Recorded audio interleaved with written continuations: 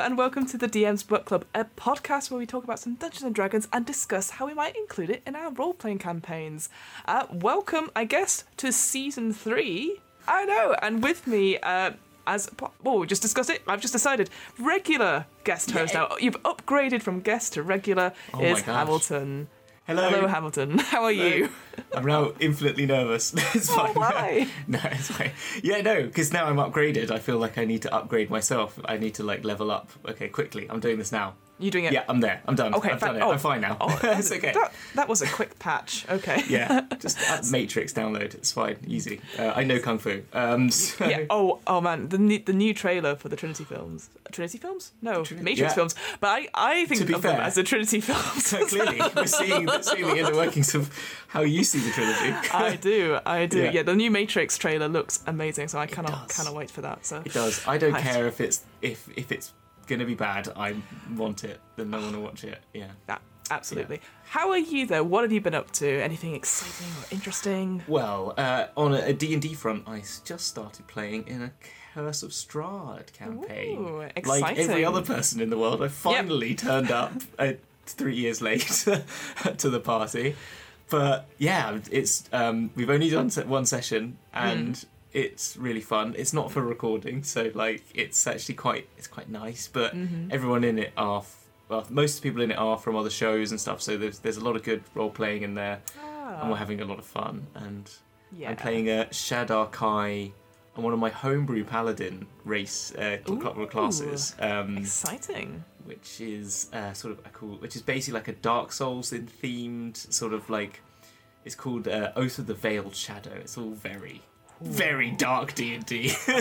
Yeah. And again, it's sorry. Yeah. No, I was going to say Dark Souls is one of those games where I'm at some point I should sink my time into it, and I've just never got around to it. Oh. But all I ever hear is good stuff about it. But I'm just I don't know if I want to just be constantly defeated.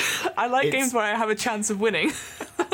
But a brief thing on it that I noticed, it really taught me how the brain works. I know this is really strange, but it's I figured out that I did some research on it because I was this is weird, this is working, which is if I play the boss and I do a couple of rounds and I die a few times playing it, then I go to sleep and I'd wake up in the morning and play it first thing, I'd defeat them straight away. Yeah. And that is because your prefrontal... I don't know. If there's biologists how they're going to ruin this my mansplained understanding of this. No, go for it. Is it, I think, prefrontal cortex, basically when you're sleeping, plays over in the background your challenges of the day. So it's just doing all the work and figuring out how that monster works, so that when I turn on the game in the morning, I just defeat them straight away. So the trick is... That's pretty cool. Just play it a few times, don't worry about it, and then you'll win in the morning, so don't worry. I will take that on board. I've definitely done that where I've had a riddle given to me, and then I've slept on it, and I've then gone, it was Shakespeare, or something like that in the morning. Yes. And then had to write it down before the next session or something like that. No, absolutely. And if someone's next to you, what are you on about? It's that thing... Again, we will get onto our topic. I know it's how we start all our episodes, is talk about it. No, it's fine. But when you're it was, what's he called? Frank Skinner, comedian, also sung, not This Is England. Football's Coming Home. This Is England is something completely different. Yeah. But he said he has this thing was if he can't remember the name or something or the word or something, he won't Google it. He will just think about it. And he couldn't remember a word for the thing you use on your tablet that's like a pen but not a pen. And he spent maybe 20 minutes, he's I don't know what it is, and then interviewing about something else, and he just goes, stylus, really loudly into and then he just went, ran around the studio because he remembered without Googling. So that's how I always remember. I always had that feeling, is that sort of that stylus feeling is how I remember it. The stylus feeling. I like that. I'm going to take that. Yeah, I think that's very cool. Yeah, so don't Google, just work on it solidly or sleep on it. Yeah. I try and do that, and then I give up after 10 minutes of just sitting there and realising I'm not doing anything else but going... So, yeah. Anyway, Hamilton, what are we talking about today? What is our topic of choice? Our topic of choice is a special one, and we're recording this on the day it came out. So this is hot off the presses. The Wild Beyond the Witchlight, the new D&D campaign adventure booklet that's just come out. Yeah, very exciting. The new adventure. It is... if you've been following any D&D stuff recently, any of the channels stuff, they have been hyping this one up quite some time. There's been lots of little videos out. There's obviously got the they've got this D&D celebration coming out this weekend. Next weekend? Soon. In the this weekend. Yes, it is this weekend. Yeah. Sorry. Time is a strange thing, which is true in the Feywild. That's the thing. We're all playing these games right now. Exactly. Pre-recording and what day is what. Yeah, it's all very... Who knows? But yes, it's very exciting. It is a brand new adventure set in the Feywild, which is obviously a D&D plane of existence. That sort of came out, I think, in the 5th edition. That's when it sort of first sort of materialised, so to speak. Is that right? Okay. I think that's right. Oh, I was going to say, do you know the otherwise? That would have been... I think it was around even in... There you go. Around in the other ones. I'd have to Google it. See. Oh, well, I'm just going to go for it. But essentially, I think maybe what I'm saying is that this particular domain of delight itself, so Prismere, has only just come out. Yes. So maybe that's what I'm going to talk about. But yes, so the idea behind this, if I do a quick summary, is that... You are adventurers that sort of go to, firstly, this carnival, or the Witchlight Carnival, and it's been described as sort of a sandbox where you can sort of play around for a little bit, get used to your characters, get used to stuff, and then as a sort of this sort of Fey crossings, we on the podcast before we have talked about crossings over into the Shadow Plane and into the Feywild. The Witchlight Carnival is a crossing for going into the domain of Prismere, which is currently under some complications, I guess is the thing. So the main sort of archfey who runs it, similar to how there is a dreadlord running the domains of dread, is currently missing in action, and as a result... I should say at the top of this, spoilers ahead. Oh, yes. I'll do a big spoiler. Yeah, we'll do that there. Yeah, so we'll be spoilers. Obviously, these are our first impressions and stuff. We won't be doing too much of a deep dive into stuff, but this is just sort of the sort of surface stuff. So the main archfey is missing in action, but as a result, 3 hags from the Hourglass Coven have split Prismere into 3 sort of separate areas. Hither, thither, and yon. And you, I love again as you will go through this, and I'm sure we'll gush about everything about it. But it's that idea that you can go through all these 3 different states, solving a mystery, as it were, and going from a place of delight and into going to see the Feywild itself, which is a place that's been described as sort of whimsical and fun, but also you must be cautious, otherwise you could just disappear forever in it. So, that is the thing. You mentioned that the coven has caused these splits because of the 3, the 3 of them. I was listening to Chris Perkins talk about, and he was saying that obviously the Feywild is so emotionally reactive. So if you're there and you start crying under a tree, I think he said that then suddenly the tree might start sagging and dew might start falling from it, or rain might start falling on you. But if you're a powerful being, and the more powerful your level and character is as well, the more and greater your influence is. So these coven have caused this split because of their emotional involvement on it. Which is quite, I just know, it's kind of lovely. I don't know, it's just a lovely way of just making that that real concept of it being very apparent from the beginning and making you very much aware of it, which is quite nice. And yeah, absolutely. This idea of like the Feywild's magic, the way it draws its energy is from your own emotions and being infused with that. And it has that, and the carnival itself. Again, I'm sure we'll go into more detail about it, but your actions in the carnival impact on the emotions that is. So if you're a happy, positive people, if you're polite, if you're having a good time, then the emotions are really happy. Everything is brighter and everything is wonderful. However, if you're very rude to someone, without a bit brush for someone, then things get a bit sour. The lights dim a little bit and stuff like that over the course of the time you're there. Which I love that. Yeah. And it's maybe it's just that idea of you guys having auras, and it's just you can see the effect of it more immediate than maybe we would normally be privy to in real life. So. I love that. I really do love that. It's just so evocative of, like, as it says, like fairy tales, but also that sort of, I don't know, it's just sort of that dreamlike nature of it, because that's what dreams are as well. They're so emotionally reactive, aren't they? So there's something just lovely that it's. I don't know. It hits me. I don't know. For me, it hits something quite deep. I feel there's a real. Already, you're involved in the story, and the sort of the setting becomes very much apparent to you because of that. Sort of like you can relate to it so easily. That's what. I like and I think it's interesting that this has come out now after we've obviously had.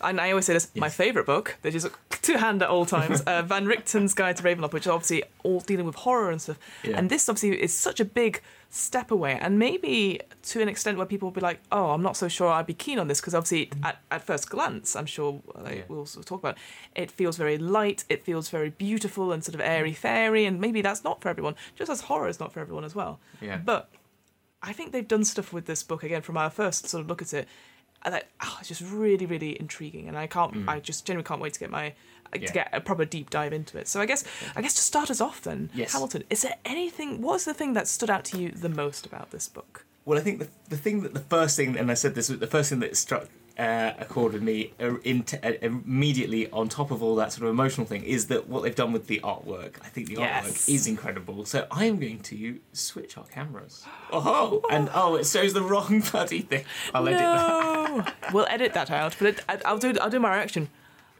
There you go. We'll go back. We'll go back again. We'll go back.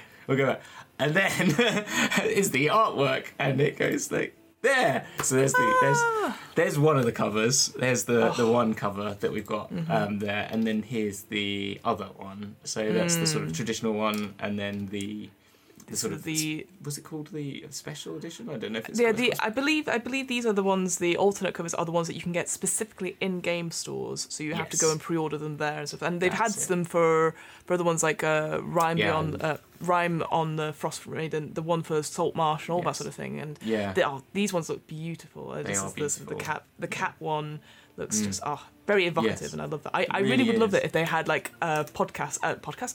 They had poster versions of it. It would be I totally really agree. cool. I think that would be an awesome thing. I love the little ticket stub detail they've got around the edge, which is really nice. And then generally, I was going to just find. So these are just for everyone. Here's some of the artists on here, so you can see who they are. But unfortunately, and this thing I was talking about before was that what would be really nice D&D Beyond is if you could put for each artwork, and I don't know if this is because of legal reasons or anything, but it'd be really nice to know who does what artwork, because it'd be nice to be able to when we're doing these sort of things, to say, hey, this one's amazing.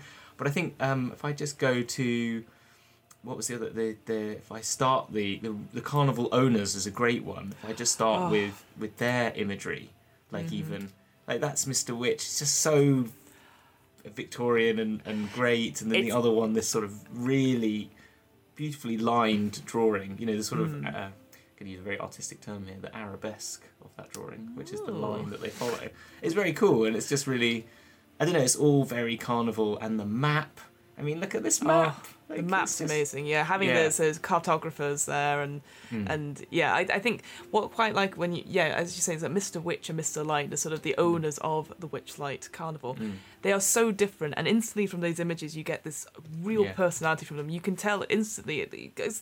What's interesting in this book, they do give you role-playing cards, so you can get a card and he says so like you're not flipping back and forth between the book or looking on D&D Beyond. You can just have a card saying, this is how Mr. Witch is like, and here's how Mr. Light is like. I really did like that as well. I want to pick up that as a general really great part of this, that it's just because it's and we were saying that this role-playing in D&D has become much more prevalent in just home games even, which is great, and I love that, and it makes it so much more richer experience. And so that's really been seen.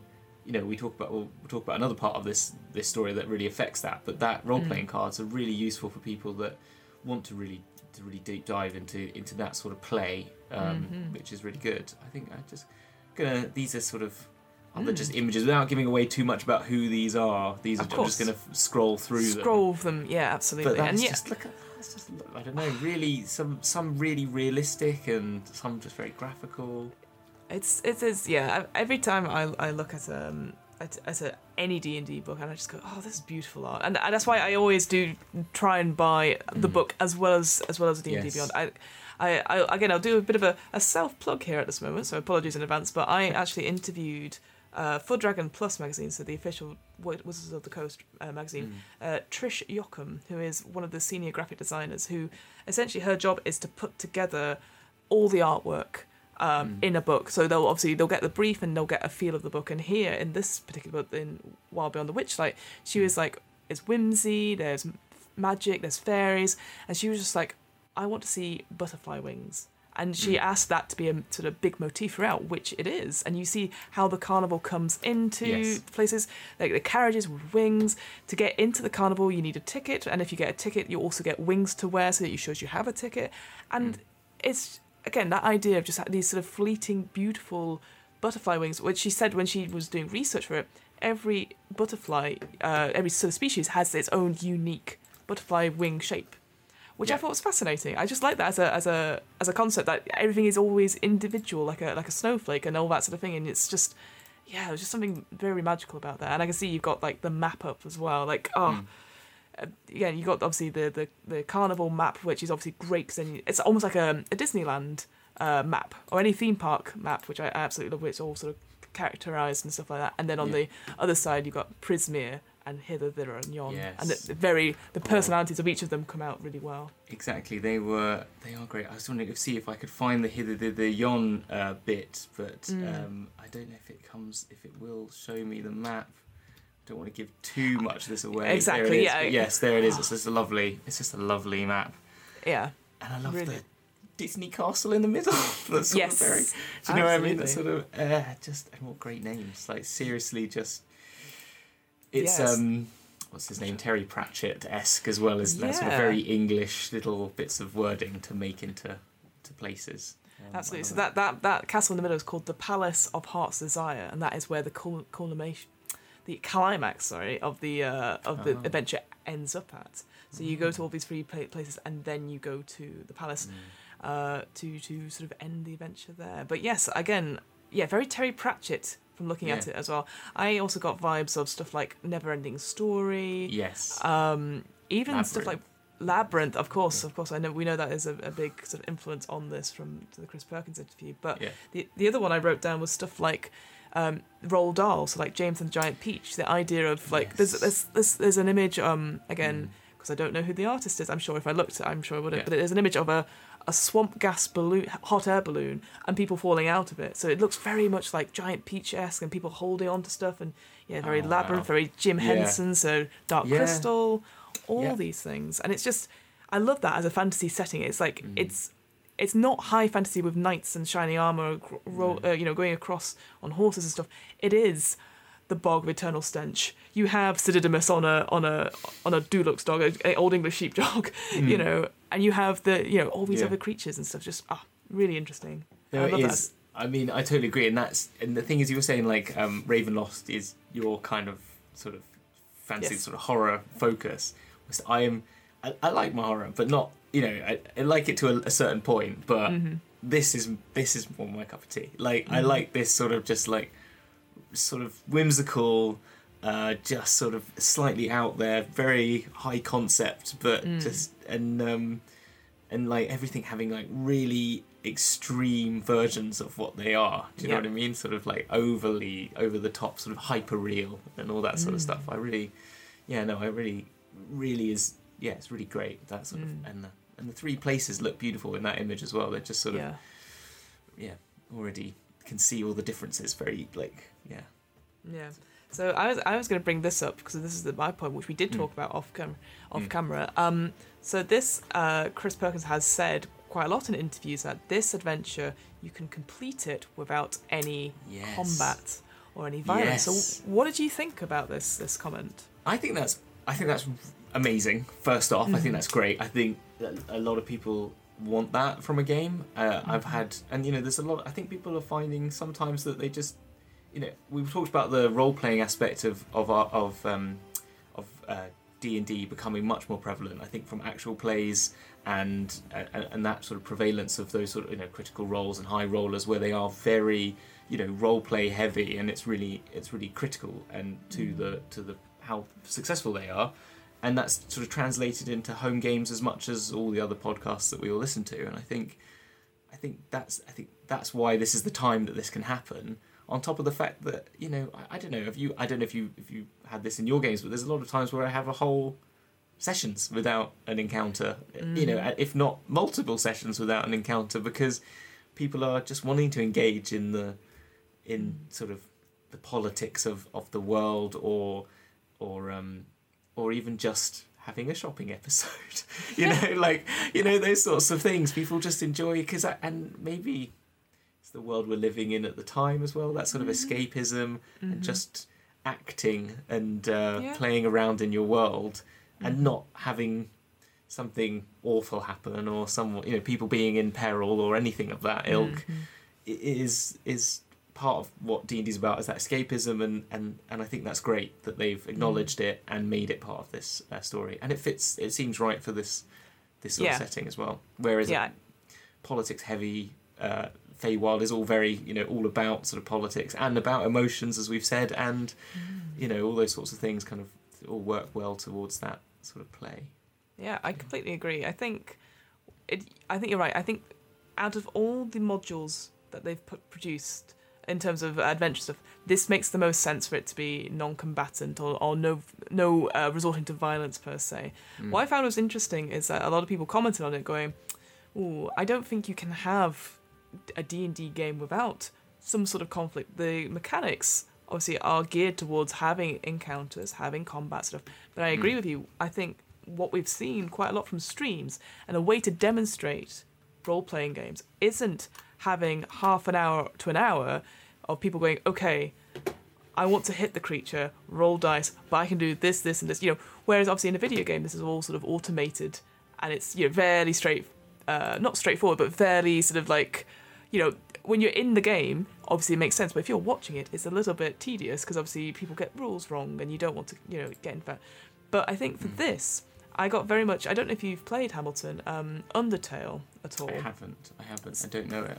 No, so it's a video game that came out a little while ago by Toby Fox, and the idea is that you are a small child who's in this land, and again, very similar vibes, like all is not what it seems, and there's a story about humans are monsters, and you are the chosen, etc. But you can play that whole game without killing anything, and you're forever low level as a result, and you're very tempted to swing, hit a sword or anything like that. But the game remembers your choices. So when you get to the end and you have the good ending or the bad ending, depending on what you do, if you replay it, it will tell you that, well, they know you killed them in a previous game. It will say that on the screen to you, and it is a bit like, oh, shocking. Like it remembers all your choices, and even if you go to delete it, it will say stuff like, deleting it you won't forget your mistakes. It kind of says like you can delete it all you want, but you will remember what you did. And I'm just like, oh. Wow. So, right, that's really. I highly recommend it. They've got a sequel that's just come out called Delta Rune. But to go back to it, I think for me, I quite like having bits of combat if I built my character for that. Like I've prepared for that. Yeah. But with something like this, I know that Chris Perkins was talking about, like, you have very charming villains. You're as adventurers, you don't want to kill the villains. Why would you kill something that you find entertaining and stuff? Like, even if they're doing bad things, is there some way you can get around it? And reading through, again, not going to spoil this per se, but going through the villains themselves and what could happen to them. If you kill them, great. But if you don't, there is repercussions for them. And I quite like that, like, because it does feel very fairy tale like.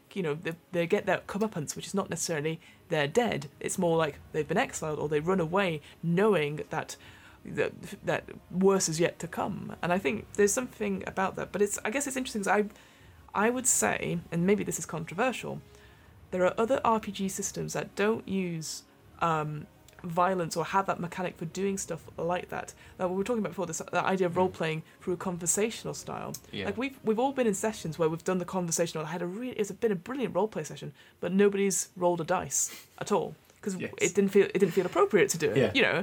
Exactly. So there is, and I'm going to get the system wrong, but I've played a few systems by J Dragon. So there's like Wander Home and Sleepaway, and the idea is like a conversational style. So you would have tokens instead, and you'll have a set of moves essentially. So if you a normal move doesn't cost anything, so you can say I do this, and it's in conversation, and you can discuss how you do it. A strong move is a move where you pay a token.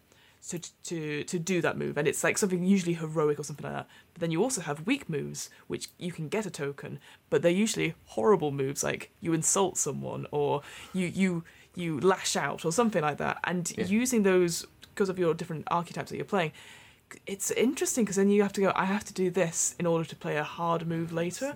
Okay. And it was a very different way of playing for it. And I wasn't sure about it at first, but I quite like that, the idea that it's about the resources you have for giving out and taking tokens and stuff. And it's a conversational start, and it's not much in terms of discussion. You're not saying like, because you're still in character, and he goes, I'm going to make this kind of move, etc. So I wonder if that would work better if you're playing a game that's not about combat. But that all said, I love everything they've done with the Feywild, and I love this sort of idea. I'd love to see it. I'd love to try it. I'd love to you probably have to say to your players, we're going to try it without combat, and you have to say to your players, we're going to try things. You need to think outside the box, because you can't go, my sword is out, I stab. That's exactly, I don't like this anymore. Done. It's no, I totally agree, and I think you're the only thing that when you're saying those mechanics, that it makes you think, it's just like, when you're in a conversation with someone, when you're normally with a conversation with someone, I could see, like, I wouldn't just insult them to gain benefits. Do you know what I mean? It seems a bit like, it feels like those mechanics. The problem with those mechanics is that you are trying to mechanise something that is very natural and everyday, isn't it, as well? Whilst I'm not out fighting with swords all day, every day. I don't know about yourself, Fiona, maybe you are. But let me just get... No, I don't. But, so there's something to that, but the fact is, I kind of understand that why do I need to mechanise something that we all understand and can do? Like, your point is, like, you're right, you have these sessions when you're RPing, and you kind of... well, in our Curse of Strahd one, I had to convince the lady of the town to help us get some silver for our swords, because we thought we were going to go fight some werewolves. And so I just sort of said what I thought I would say to convince this lady to give me the swords and the silver. Her, like, silver, one of the silver cutlery sets or something like that. She doesn't need.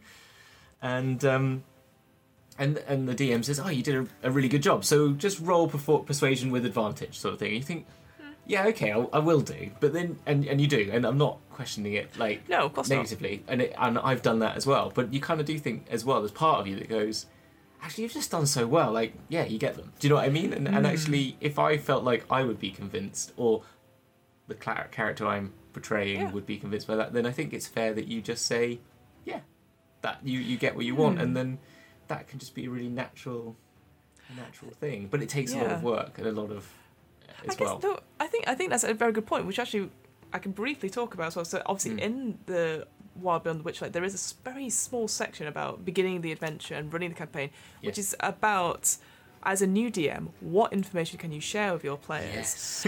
So what was I saying? Technical pause. It's totally fine. Yeah. So there is a small section that they have in Wild Beyond, which is for new DMs, and it's quite fun. So I did predict it would be quite a short section, just like in Tasha's. It's like, you can choose your own origins, and it's a 1 page. But it's about, like, what information do you share with your players? Do you say that, it's looking rough, or all these things? And I think it's very useful to have that. Yeah. It's a bit...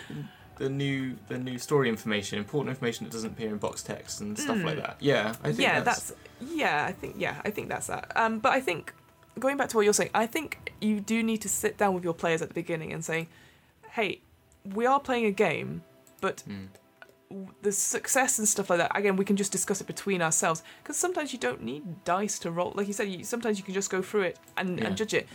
But obviously, I guess I've always gone for that thing, was that if there is any sort of action which there is a small chance that it won't work, then you roll a dice. But then the problem, the issue that new GMs come up with, they're like, maybe we need to roll dice for everything, and that really slows down the campaign. But I think when you're streaming a game, you definitely, as I'm sure you have as a GM, and certainly I have, I've just gone only when it matters, when you know there's a big chance of and I'm happy to go, that's very convincing. But sometimes as a player, I'd be like, I want to use this particular skill, and I want to do it, and I'll be like, I do this, going, and they go, yeah, you do it, and they go, oh no, I actually wanted to fail it, which is maybe it's just the role player in me, is that I don't mind giving it all to fate and just seeing how it goes and stuff. But I think having that conversation with your players beforehand, saying, hey, there may be some sessions where you never roll dice or you roll one rolls for that, and that's okay because that's how we're playing this. And obviously you can, I guess, because there's always that thing where you can ask for a roll, but as a player I tend not to do that. But you can always ask for it, I guess, and if players really want to do that, but I guess just having that conversation at the start and just and I think, as you said, if it's not like, and if it's just like you just want to, you can see that when you've got there's going to be conflicted points that you feel like you will roll for. I can't think of a good example off the top of my head, but maybe it would be, if I use the spoons example, maybe they're really covered, they're spoons, and so you've really got to try, and you've done a really good job, but it really is going to land on if they're having a good mood today or not, and that's what the dice is for, if they're in a giving mood or not, or if... Yeah, I don't know. There is... I totally... Yeah. I think to reframe it a little bit for you, it's that small sort of like, they know... Everyone in Barovia knows that if they seem to be helping the adventurers and that is found out, then there's a lot of stuff on there. So that could be the more pressing point, rather than it's not necessarily about the silver, it's the fact that they're shown to help you. Yes. That looks bad as well. So there are different ways to reframe it. But anyway, 100%. But I think, anyway... What's another thing that you've really enjoyed about Wild Under Witchlight? Getting back to that. Yes, getting back to it. I think the things we've got to definitely talk about are the new playable races and the backstories, and with that, there's a third part to it, which is the new character, the sort of bonds, flaws, and traits, personality traits section, which is quite fun. So there's some good things there. So yes, I don't know which one. We can start on either. There's the Herringen and there's the fairies, isn't there? Basically, yes. Are the two. So I was going to suggest we do fairies first. So I find them really interesting as a concept. Get a little photo up of what they've got. So these are their fairies. There they are. Look at them. Yeah, no, they're and interesting. They're not what I would assume be a tiny. They're not considered tiny, they're considered small, which is kind of interesting, which Chris Perkins was saying, so that you can get armour for them everywhere and all that sort of stuff, which I think's fine, but I think if I was going to play it, I would allow people to make them tiny, and I just sort of, because it feels, I don't know, you just imagine Tinkerbell, don't you? Do you know what that's why I go? And they're like that high and sit on your shoulder and stuff like that, but great great addition, and obviously clearly, it's called the Land of the Fairies, so it makes sense, doesn't it, really, that they're in there.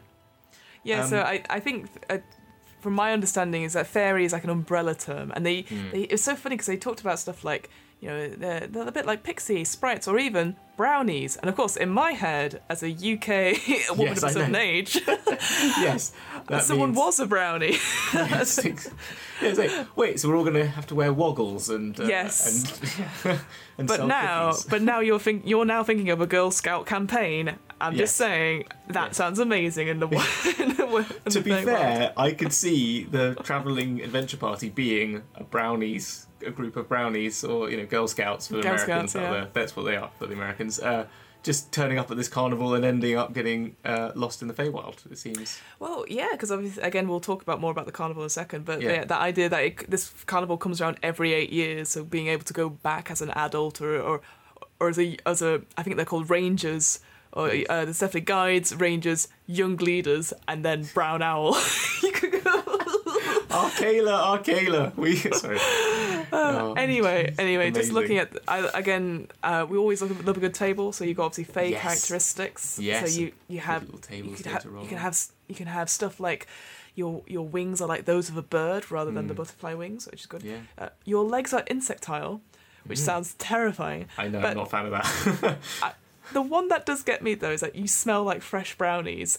I don't know if I would like that. Really? I love the smell of brownies though. As in the food stuff. Yeah, of course, rather than... Clarify, just want to clarify that. Yeah. Oh, but I just like the idea that every time you go into a room, people are like going... like, ooh. I don't know. Yeah, actually, when you put it that way, it's slightly weird. If people just start getting too close to you because they just want to smell the sort of...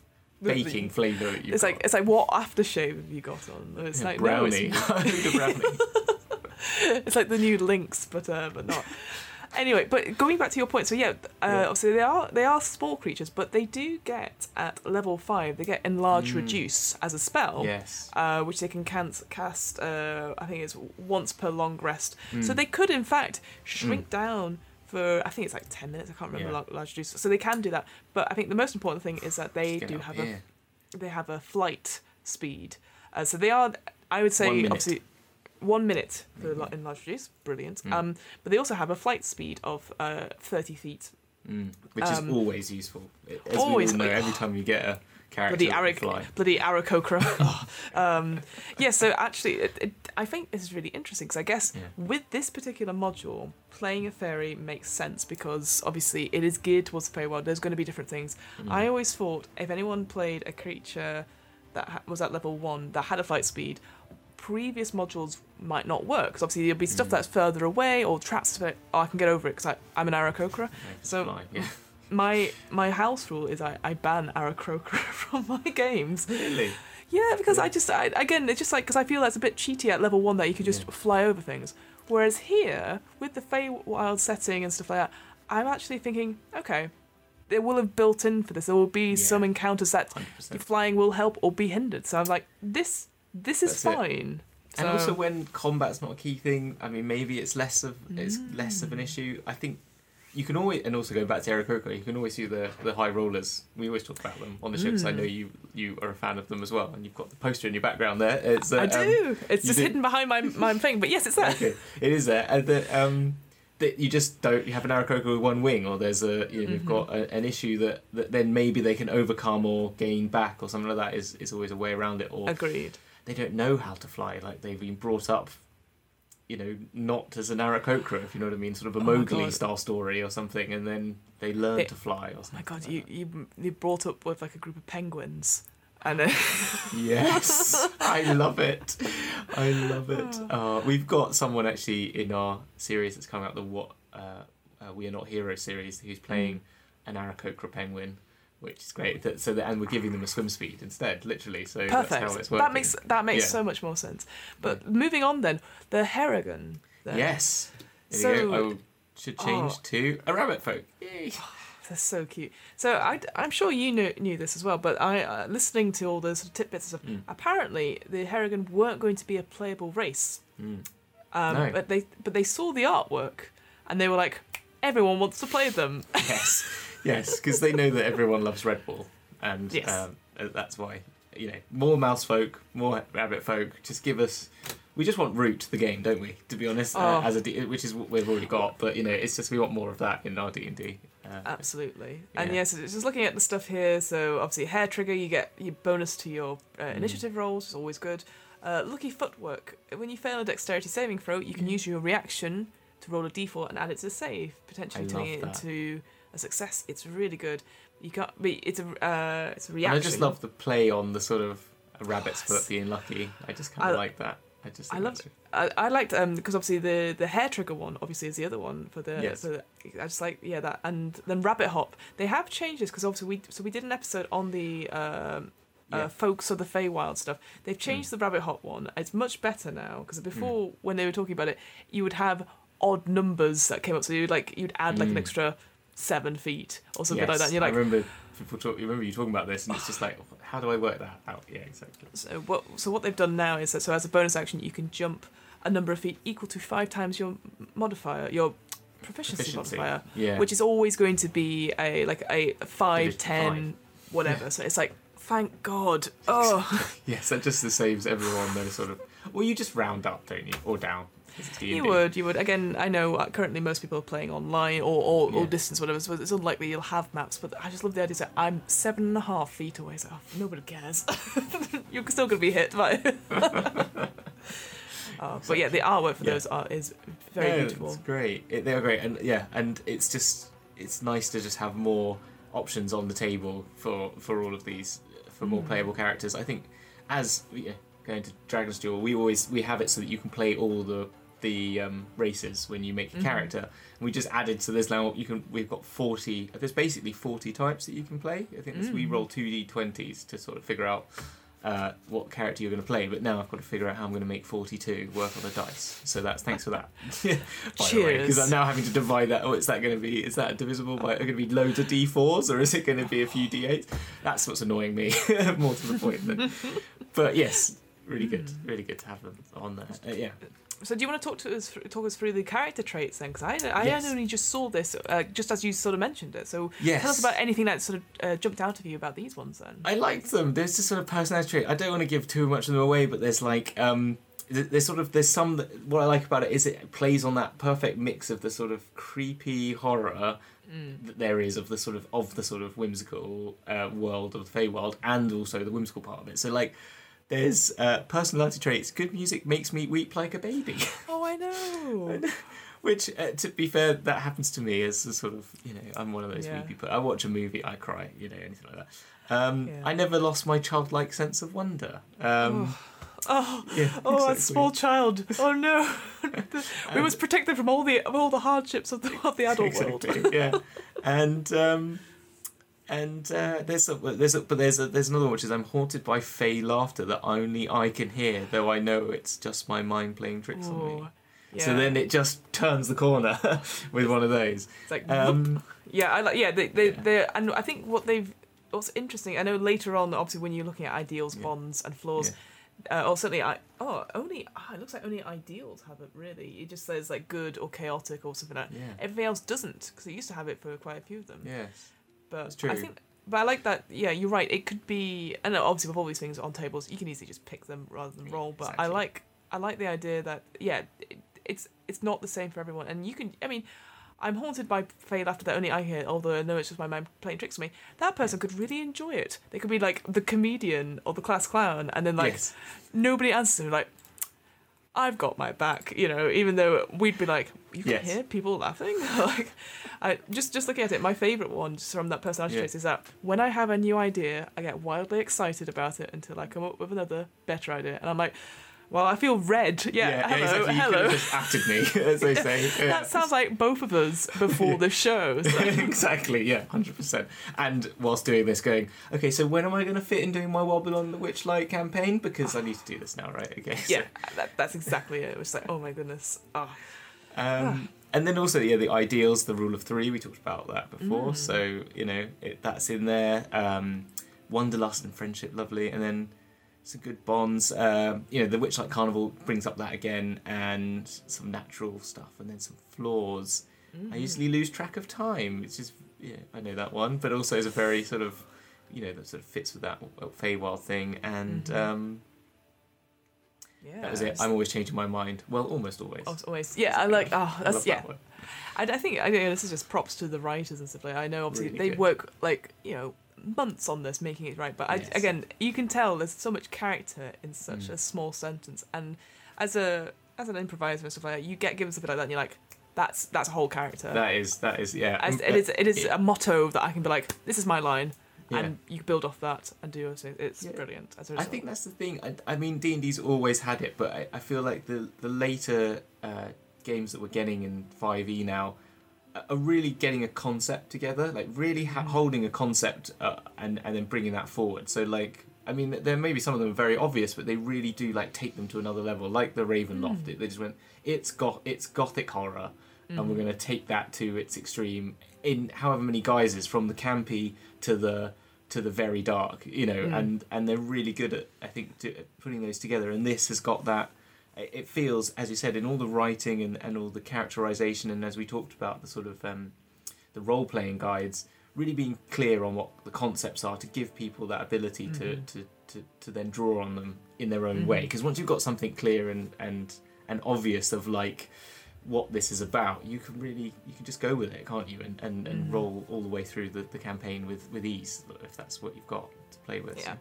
Absolutely. And I think just to quickly touch on, because you talked about the backgrounds themselves, so we've got the Feylost and the Witchlight Hand, and I really love the Feylost. So the idea is that you grow up in the Feyworld after disappearing from your home plane as a child, and there's various different ways that you've been spirited away, but you've sort of you've returned, but obviously you didn't come back unchanged, which is always a great line, I find. And this idea that you've lived in this place, and maybe don't remember it, because obviously we've talked about the Feywild. Obviously, you might not remember your time there at all, which is also scary. But you have this sort of distinguishing feature called a Fey mark, And it could be something as like your eyes have iridescent swirls. You have long whiskers like those of a cat. You're like, ooh. Yeah, but all these things, because you've had the Feywild, you've given to the Feywild and it's come into you. And again, that sort of unknowable, like, interesting change. Like, we've talked about, again, on another podcast, we talked about, like, how, don't get the fairies, don't spirit away with the fairies because you might not come back. And that idea that, an 8-year-old child can go into the Feywild, come back as an 80-year-old man, or come back and all their friends have moved away or passed away, or 80-year-olds. Yeah, absolutely. And it's always those cautionary wives' tales and stuff. But then to have something like this, I just But then I will say, sorry, just briefly. Feywild Mark number 2, you have a sweet scent like that of nectar or honey. More smells again. I know. No. But it fits with it because it's that candy cane Disneyland fairy tale world. So it feels right. It's all those sort of, as I said, it has the emotional response. That's got to also go with all these. It's very sensual, isn't it? It's a very sensual place. The Feywild. It's about. I don't know if the way that Matt Mercer plays it is the right way, because it's the only campaign I actually have properly watched. I know there's one by the Roll Together that I'm about to start actually, because I'm trying to catch up with their stuff.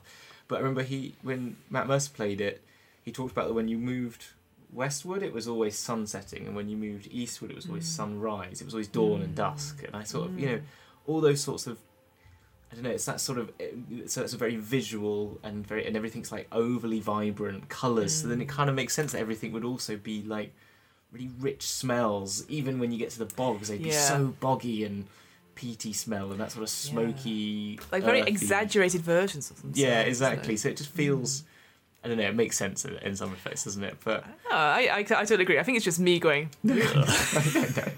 I know. It's like, I get it. I totally get it. It's a bit like what was that book? And they made it Perfume, I think it was. And they made it into a movie. Oh, of course, the person who kills. Yes, the perfect exactly. thing. Yeah, I've remember. Oh, anyway, Right, that's a great film. But yeah, just to quickly finish off. So in the Fey Lost, you have a thing called Fey Wild Visitor. I love that. When you're in a trance or something like, a spirit of the Fey Wild may pay you a visit if the DM wishes it, and you're like, of course they wish it. Yes, I'm ready. I'm ready to give you a vision of some sort. But yeah, I just, again, that idea of it, because obviously we've done it ourselves in role playing games where we've gone, oh, your god wants to have a word with you. Oh, this is happening, or this is happening, and this is just another way of having that connection, which is not necessarily related to your class, I think. So it is. If you're playing a rogue or a ranger or anything like that, doesn't have necessarily a deity attached to your bit. It's like, okay, well, here's a satyr. Yeah, exactly. here's a dryad who's like chilling. And I quite like it, and it just gives you, it says it can contain any number of things from messages and insights to nonsense and red herrings at the DM's discretion. So I thought, ooh. I guess it's, for me, it's like, oh, you really should play with them and stuff like that. Yeah. But again, it's up to your discretion of how much you want to do that. But I like that being able to do that. That's not necessarily related to this is your purpose. This is like this is part of your background. So it's just a bit of fun, or you just play it just like they could just be. If you were doing this as an actual play, if you're doing it for people's consumption, but as much as for your home games, you could just see them as just like real light relief moment, just to even comment on the day or something like that. I can imagine this character just turning up and going, well, you made it right. Proud of yourself, didn't you, earlier? Sort of thing. And just like, kind of, you're doing that sort of, I don't know, I could see that sort of trickster element that you could really have fun with as a DM to your players, and really just like give them a bit of comic relief with that. So I think there's a give them that monologue moment. Yeah, absolutely. I quite like that. And then looking on quickly to the Witchlight hand. So this is somebody who works at the carnival. And you crept into the carnival as a child or your youth and never looked back. And like we've all had those dreams of like running away with the circus, and that's what it is here. And what's interesting about this adventure is having that, if your characters, some of them are, I don't want to say normal, but some of them are coming from different planes, but some of them are playing witch hands. They will have a different information, a different starting point to others, which we've seen on a couple of streams actually. But for them, that can work really well with the campaign, and just you can see how they can easily become. If you're making a new campaign or you're bringing someone new into the campaign, well, there's a really great lead in, because all the other adventurers could end up going to the carnival, and this one this person, the Witchlight hand just joins the crew because of that reason, sort of thing. That you could bring them in that way quite easily. So this sort of absolutely. And I like that as a new player thing, is that they have some information, so they'll have something that your players will want. The other players will want. So I to conclude like that. And they also have, similar to having the Feywild Visitor, they have something called the Carnival Companion. So it's a confidant that they have, somebody that you trust. So in my head, again, it's just because, again, as a child, I've read loads of things. I don't know if you ever read like Darren Shan's Cirque du Freak at all. No, I didn't. No. No. So it's a vampire thing, so don't worry. I've got my fan fiction. But the whole point is Darren Shan is writing about himself, as writers want to do, becoming a vampire at 14 and running away to join the circus, and then having his mentor, who's also part of the circus, and there's all these other, again, travelling sort of thing. But it's that idea of having a family, which is what comes across here, is that you have this confidant, someone that is your mentor or your trainer or something. And it could be anyone. It could be a retired performer, or even like an old blink dog, or just anything like that, and you can work with your DM to see what that is. And you can even go for like a harmless magic wisp of light. We all know who that reminds me of, right? Come on. yeah. Wake up! Hello! Hey! Hey! Sorry. It's what it just made me think of when I was like, okay, yeah, with Zelda. It's fine. You have to, again, yeah, but I mean, this whole thing gives Zelda vibes off, doesn't it? Like proper Breath of the Wild. So, yeah. So, so both of those sort of backgrounds are pretty good for this, I think. Like, obviously, the Witch Hand works very well for this particular one, less so outside of it. But, the Feylost, if you're having any campaigns on different things, again, I think that would be a really good asset to have. And then it would be a really cool way as a way, like, hey, we need to go to the Feywild now because I got told through a vision with a centaur. Yes, exactly. That we got to get there. Yeah, and I think you could bring them into loads of. I think you could bring the Witchlight Hand, maybe not so much, but I mean, you could even have them if you wanted to as something, a carnival person. Just rebrand it for any sort of carnival. Of course. And then the Feylost, you could still even just use it, couldn't you? In any campaign, I think that could work. Yeah, you could always reflavor it or reblend it. Yeah, because that idea of having like you work here. Here are the tools of like you work at a theatre or a travelling show, a touring company. Your mentor is the old light technician who literally just goes literally just clap on, just a light cantrip and that's it. And exactly. And the old blink dog could be the sort of the theatre cat who always used to chase the mice, sort of thing. That sort of thing. Yeah. The Mr. Mistopheles of our touring company. Fantastic. Awesome. Love it. Right. Yeah. Right, let's move on from that Cats reference. And I'll tell you something that I've really enjoyed though, and it literally took me till today to realise this, is that I thought from, again, my favourite book of all time, Van Richten's Guide to Ravenloft, which I sleep next to. Not really, but like I like that idea. It's under my pillow. Under the pillow, just like, so in Van Richten's Guide to Ravenloft, there is a domain of dread called the Carnival. And in my head, I just assumed that the Wild Beyond the Witchlight was just an extension of that, and I assumed this whole bit would be a domain of dread. But then there's always these references to it's a domain of delight instead. And what I discovered is that there isn't just one carnival. There is, of course, two carnivals. There is the Shadowfell inspired version of the carnival, but there's also this Feywild inspired version of the carnival, so a mirror image of each one, and they are very separate, very different. And before Wild Beyond the Witchlight, these two carnivals met, and in the what would then become the Feywild one was Isolde, the Eladrin Fey who ran it, and then in the Shadowfell one was the aforementioned Mr. Witch and Mr. Light, as I think how did you pronounce it? Shadowkai. Shadowkai, yeah, because they're Shadowkai elves, yeah. Which is why because when you mentioned this to me, I was like, oh, that now makes sense. So I was thinking, why are these? They're a Shadowfell based elf. Why are they running a Feywild carnival? So now makes sense. Exactly. So every so often these carnivals meet, or they met for the first time, and so the owners obviously talked, and they sort of said, obviously, because running a carnival is a tricky business, and they said, wouldn't it be great if we just swapped roles? Because obviously each of them wanted to try something new, so they did. And you can read all about Isolde and the Dreadlord of that domain, which I won't spoil, but it's very interesting what happens to her in this sort of the Shadowfell. It's just called the Carnival, and then obviously here in the Witchlight Carnival, you've got Mr. Witch and Mr. Light, and as they sort of went round in the Feywild, moving this magical carnival, they grew to love it, and they grew to realise that this is where they wanted to be, and so they now secretly dread the next time the carnivals meet, when they would have to switch back.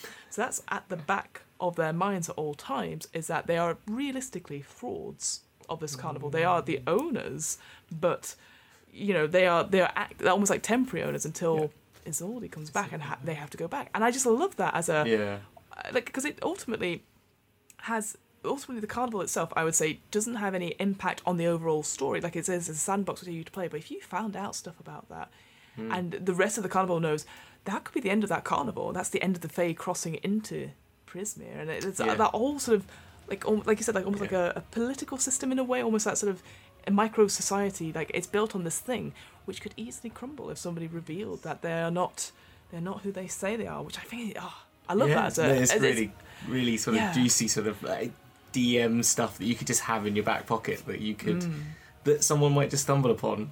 The funny thing, and I mentioned this when we did the hags, my DM when I years ago did a campaign for us, and he then took us to a carnival which had a hag that was controlling the carnival owner. Well, the carnival owner made a deal with the hag to make it like give him sort of funds and give him magical abilities so that he could do all these magic tricks and make a better carnival in exchange for children, because it's a hag. And actually playing around in the carnival that they made was really great fun.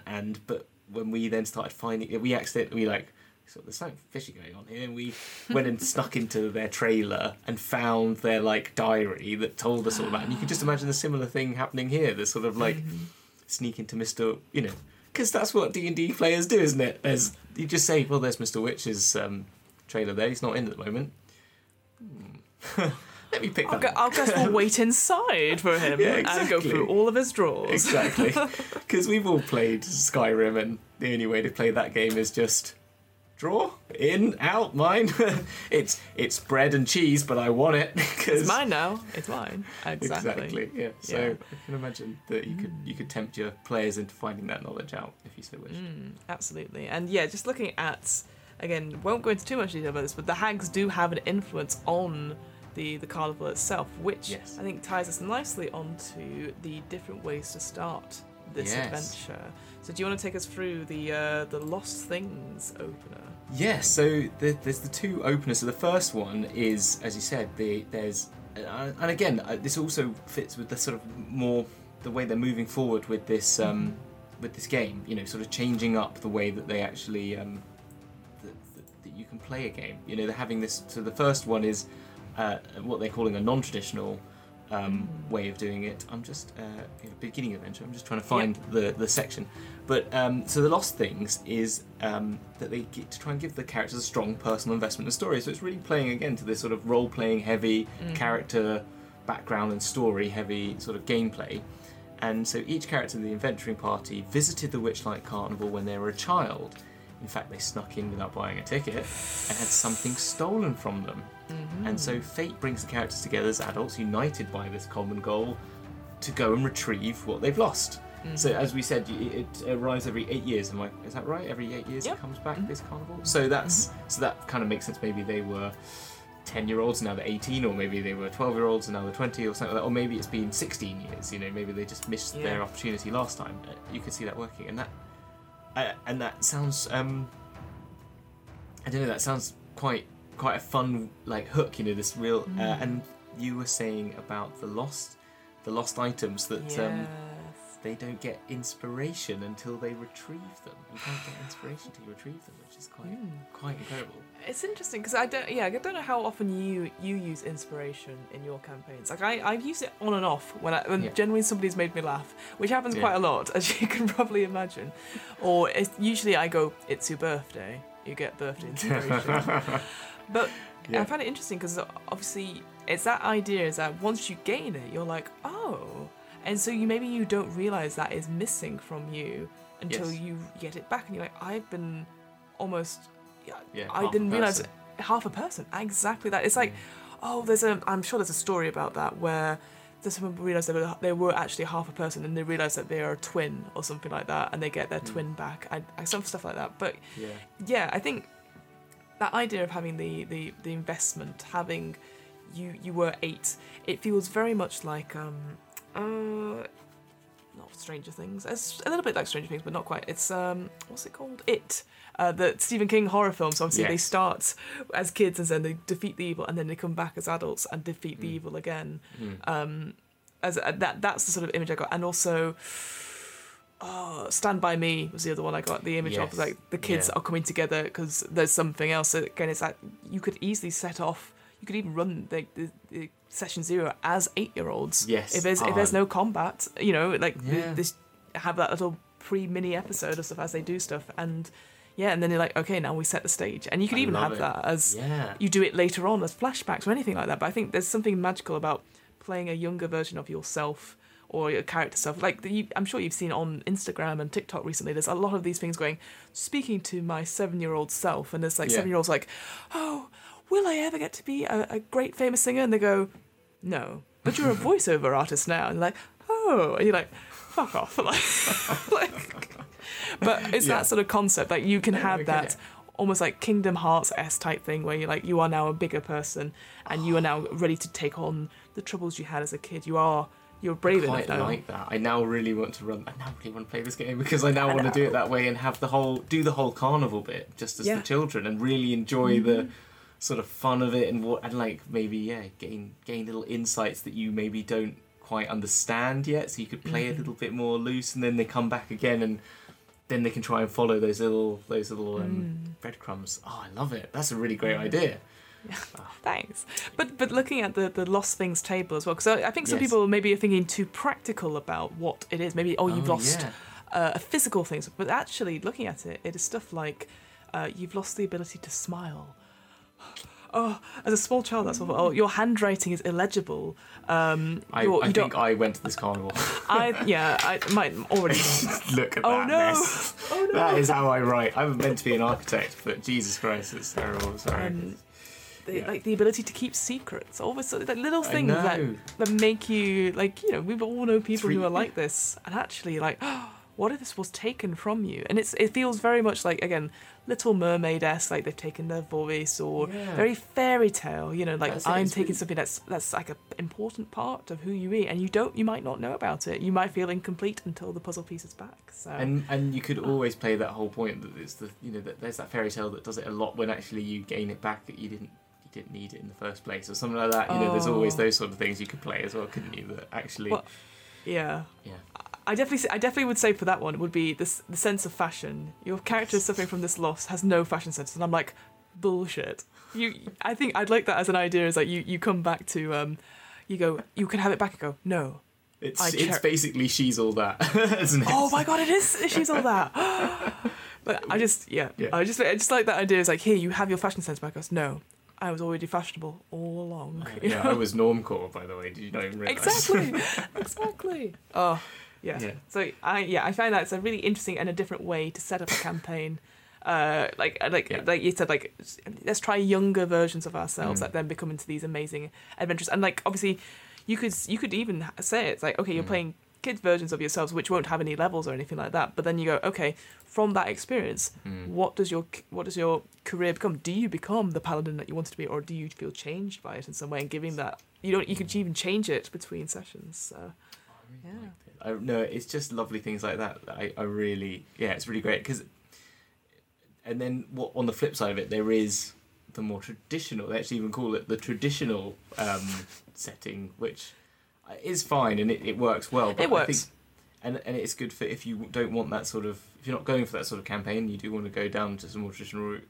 There is just there's a problem in the Feywild, in this location, and you go fix it basically. And there's a quest giver that helps you along, really, which is.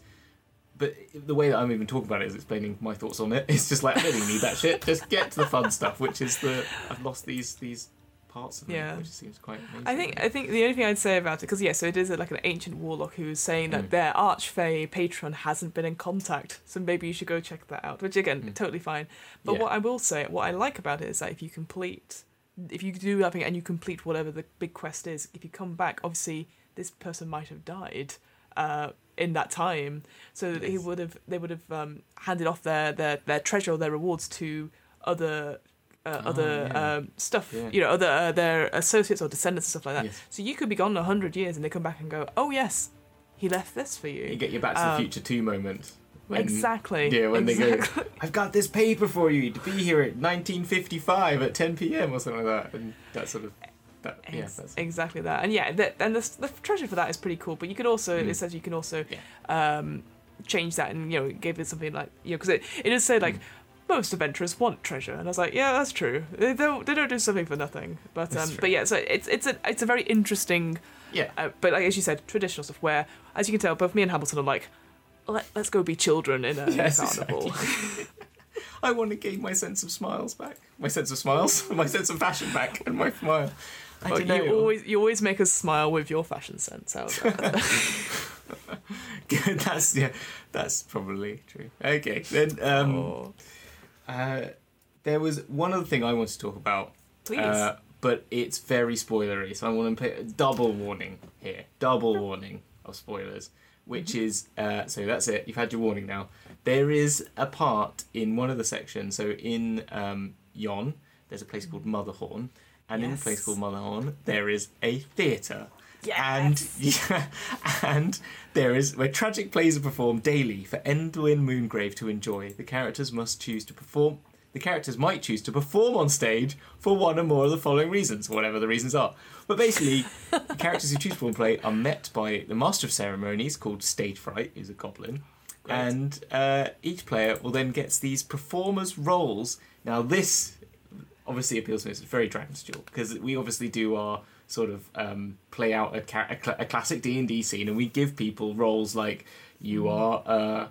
We've had a mangy wizard and a cowardly sorcerer and stuff like that, and they've got people a drunken satyr, a failed magician, a high and mighty princess. A cowardly noble. So it's just playing off all the things that I love from what I've made of Dragon's Duel, and then they give you. Very much like the Once Upon a Time sort of games, if you played that game, where you make a story. Game. And we've used that once on Dragon's Duel as well. But they give you a series of lines of dialogue for you to play out that you then are given to all of the players.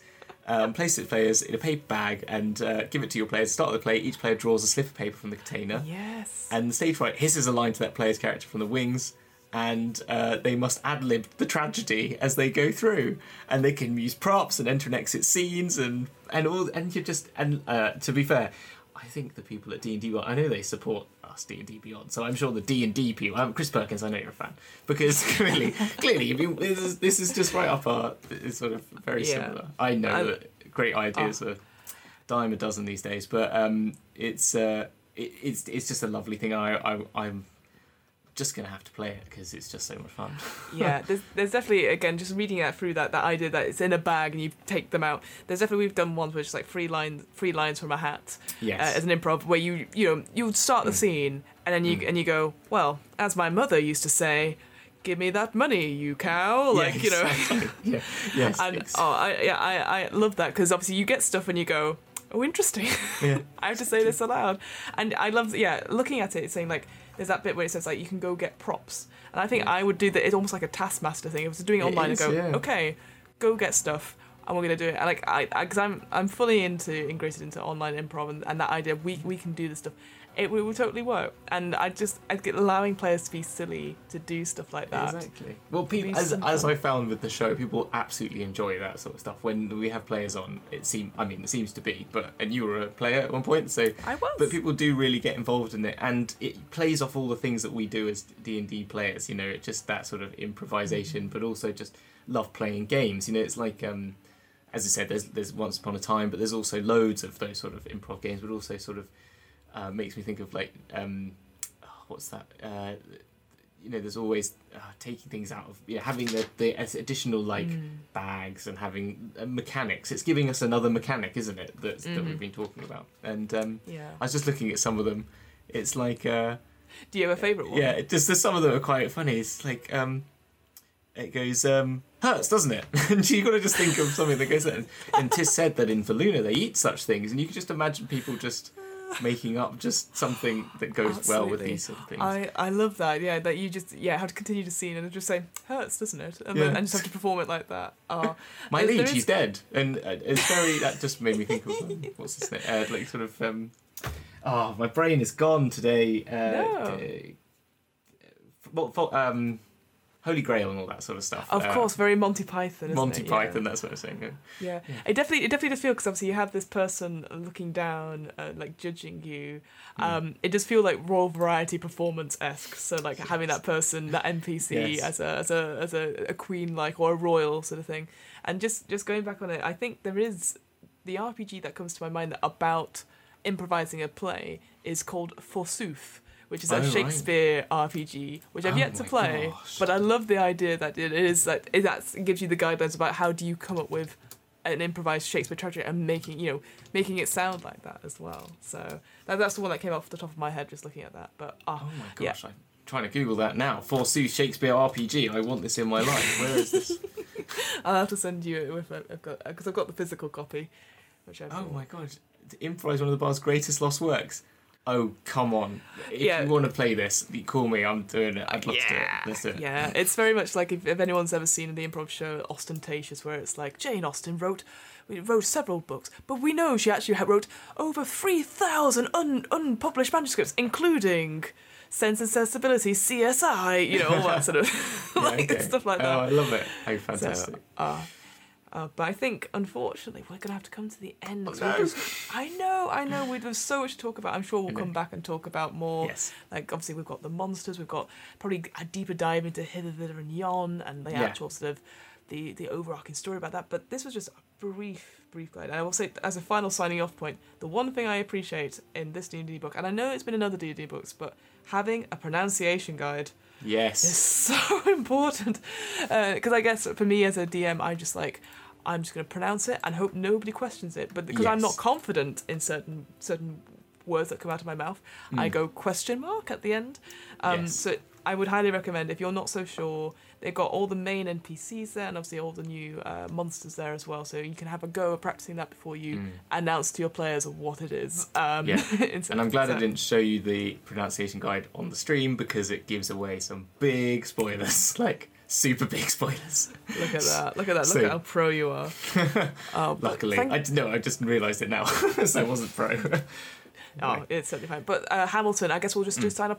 Where can we find you? What are you up to? What big projects are you doing? I know. It's shocking when you have to plug yourself. So. Yes. If you're listening to the podcast version, then you can find me at on twitch.tv/dragons_duel. If you want to watch a video version of what you listen to, so you want to see some of the pictures that we've been showing, some of the artwork, come and watch it there again, or just buy the book, as you can do. But we normally play a D&D game show, but at the moment we have and in that D&D game show we make characters, and we've done our season 2 where we've made 21 characters. That's right, we made 21 out of all those episodes, and we're now taking those characters on a series of one-shots that lead on from last season's one. It's all very stupid. We played one last week where they were in the mausoleum of Crenepsis, which was cool. Barbar the barbarian, who's basically a Loxodon barbarian king. Went to go get and that was very silly, and it was like Dark Souls meets Monty Python, I guess. And then this week's one is a pirate themed one with the Wrinkly Pirates in an adventure with Ted Danson. Excellent. Ted Danson, not Danson, for legal reasons. Of course. But it's actually pretty much all combat, but it was, I don't know, it's not silly combat. It's silly combat. It's not serious combat. It's just there's boats falling into each other. There might be a SpongeBob SquareSpace monster at some point. There's not giving too much away, but we have from D&D Beyond Millie DM, who plays a brand conscious turtle pirate captain who is the best. Yes. There's a great thing that she's named it. The boat's called her name's Old Sheller, the character, and the boat's called Old Sheller's boat. But everyone else gets their name but 20% smaller than everyone else is, but in the same font and the same colour scheme.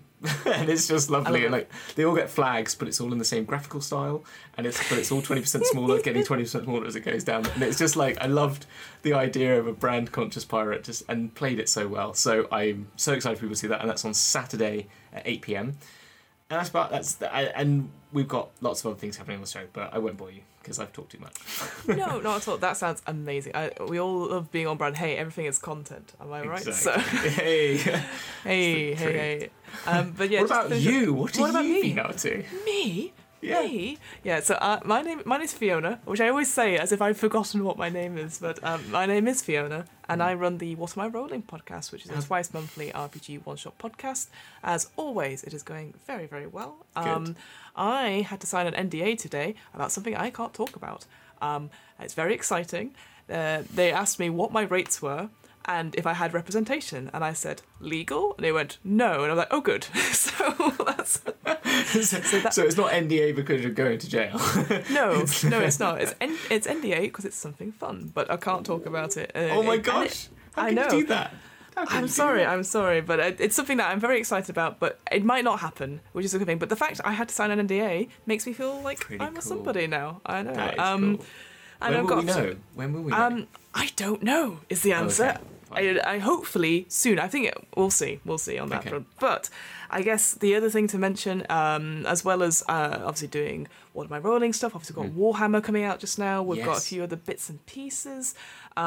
We have DM's Book Club has an offer code at Third Space Gaming, which is your friendly local game store. So if you want to buy any D&D books or any pre-orders for any cool alternate covers, then you can go to their website and you can get 10% off your first order. So you just type in. I forgot to do the thing. DMBC. I don't know. I don't type like that, by the way, but it's like typewriter. That's how I type.